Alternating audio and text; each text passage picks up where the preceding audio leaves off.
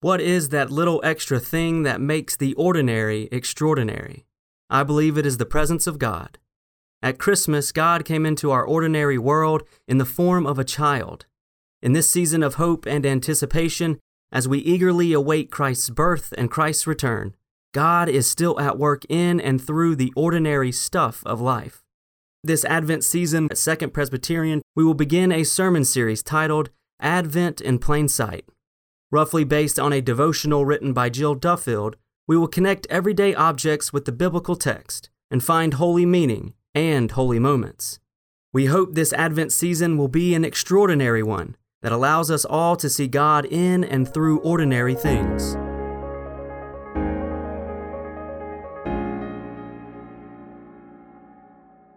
Let us pray. Holy God, we ask that in the word as it is read, proclaimed, and enacted in sacrament, that the living word made flesh will find a cradle within our hearts and lives. Amen. I look forward to returning to the Dominican Republic with this year's medical construction team. The pandemic has delayed this return by 2 years. I'm anxious to see the progress that has been made on one of the other projects of our Mission Build campaign, the building of a hospital to replace the clinic that sits in a floodplain. That hospital is almost complete, so it's going to be great to see all that has been accomplished, though it still needs equipping and furnishing. What has not begun, though, is the construction of the new guest house to replace the old guest house, which also sits in the floodplain. So right now, the new guest house is only a dream. But many of us who have been on this trip, well, we've just felt free to dream what this guest house might be. And we think that the people who are planning it really need to listen to us because it really needs to be put on the back side of the property. Because the view over the south wall is this spectacular view. Farmland leading to mountains covered with trees. We imagined that this guest house would have a nice rooftop sitting area where in the cooler temperatures, that's important in the Dominican Republic, in the cooler temperatures of dawn or dusk, we can sit and relax and enjoy watching the sun rise to the left or set to the right. It's the trees that make the mountains so beautiful. In fact, it really is the trees or lack of them that define the island itself and its history. Many who have gone on these mission trips have seen the view that I'll describe to you. You look down on the island of Hispaniola, and you see that one half, the Dominican half, is forested, and the other half, the Haitian half, is denuded. Haiti is bare from trees being cut and used as fuel. Results of grinding poverty, corrupt government, and poor land management. And so, on this island, trees are a symbol of life and potential. Their presence feels like potential. Their absence looks like judgment. And we can understand that. I mean, we enjoy how trees add beauty, texture, and color to landscapes.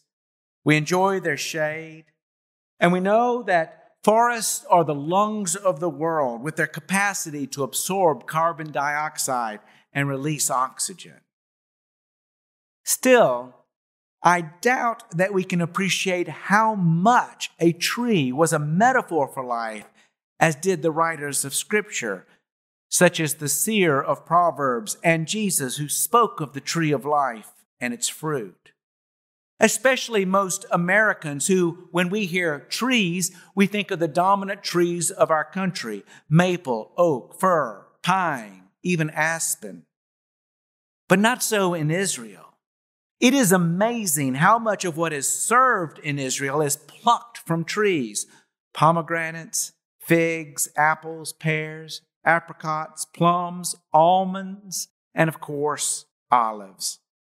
If in biblical times bread was thought to sustain life, it's the fruit of trees that added so much flavor. Every person who has ever lived in Israel knows what it is to bite the fig and find if it is sweet or if it is not, or the olive and find it dry or flush with oil, or the apple and find it sweet or sour or bitter. So, in hearing biblical poets and prophets speak of trees, I want you to think of fruit-bearing trees with fruit that delights or disappoints. So with that mind frame, listen to just one of the many passages that uses the metaphor of trees. Listen to the poem of Psalm 1. Happy are those who do not follow the advice of the wicked, or take the path that sinners tread, or sit in the seat of scoffers, but their delight is in the law of God, and on His law they meditate day and night. They are like trees planted by streams of water, which yield their fruit in its season, and their leaves do not wither. In all that they do, they prosper. The wicked are not so, but are like the chaff that the wind drives away. Therefore, the wicked will not stand in the judgment, nor sinners in the congregation of the righteous. For the Lord watches over the way of the righteous, but the way of the wicked will perish. My other passage printed in the bulletin is from Isaiah. It was read by Ben last week. In his sermon, he focused on images of peace, particularly the image of the lion lying with the lamb. I'm going to focus on a different image in the passage contained in the first verse. And in fact, right now I'll only read that first verse.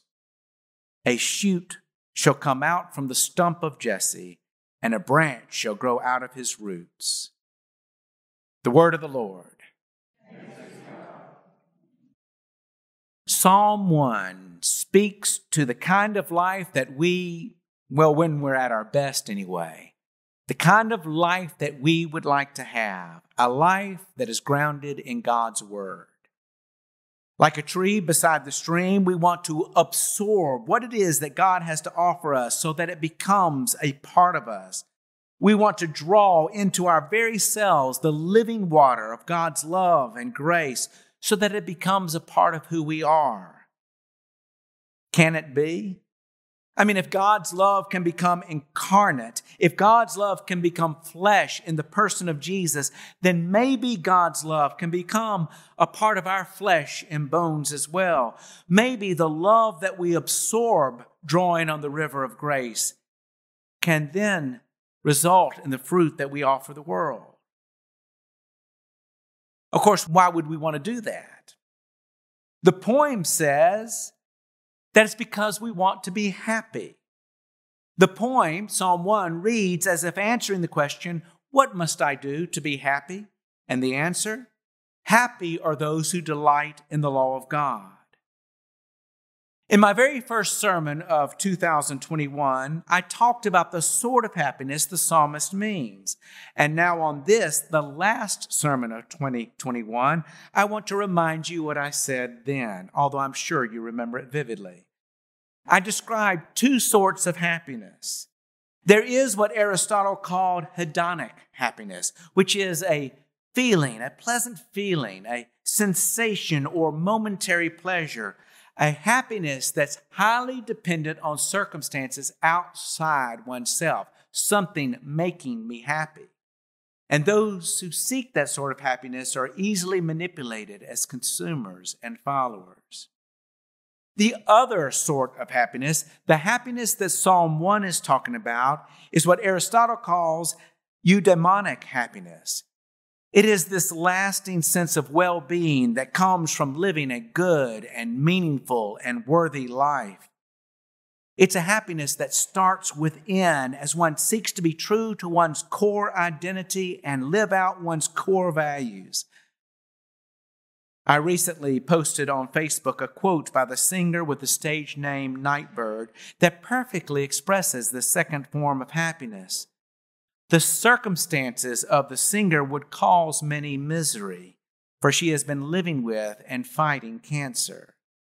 She was introducing her song, It's Okay, and said this, "You can't wait for life to stop being hard before finding a reason to be happy." That's my favorite quote of a pandemic year. But the quote doesn't go far enough for the poet of Psalm 1. And speaking of happiness, his interest is not only in the happiness of the individual, his interest is also in the happiness of others who can enjoy the fruit that is produced. If Aristotle says, live out your core identity, the poet is saying, live out a core identity formed by God. If Aristotle says, live according to core values, the poet is saying, live according to values that reflect God's will. You see, the poet is concerned about decisions that are made and actions taken. He says they must not be like those who take the path that sinners tread or sit in the seat of scoffers. Who is that? Who is the poet speaking of here? The psalm doesn't give any specifics about who those are who take the path that sinners tread. But no worries.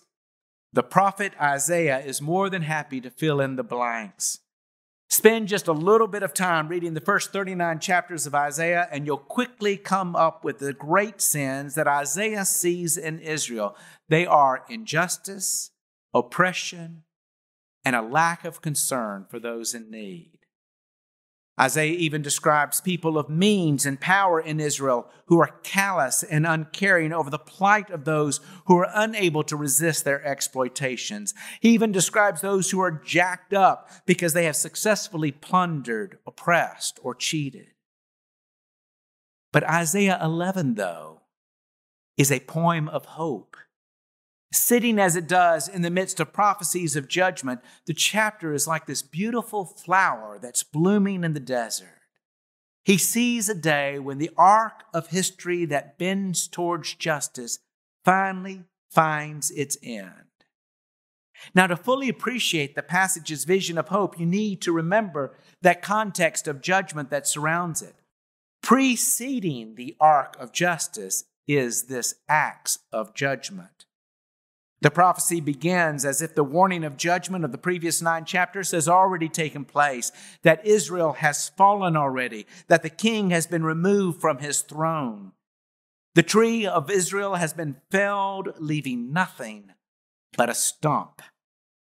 And it will have happened not as some might naively think, that a more powerful nation overran a weaker Israel, just as the powerful in Israel have overrun the poor and the weak.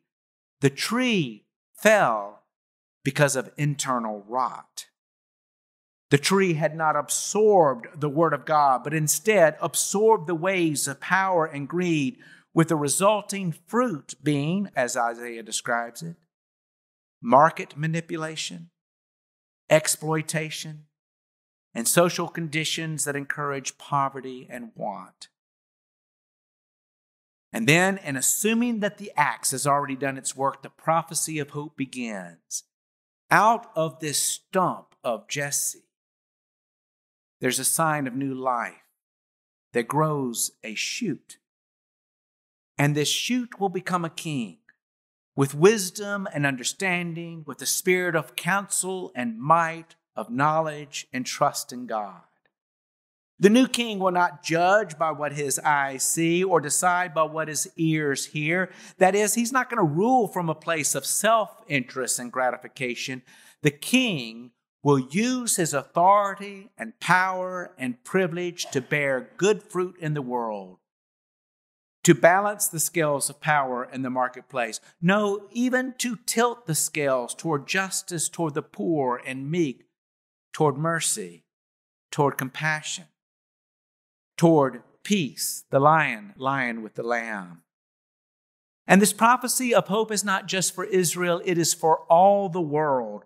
For the earth will be full of the knowledge of the Lord as the waters cover the sea. Not all Scripture is created equal.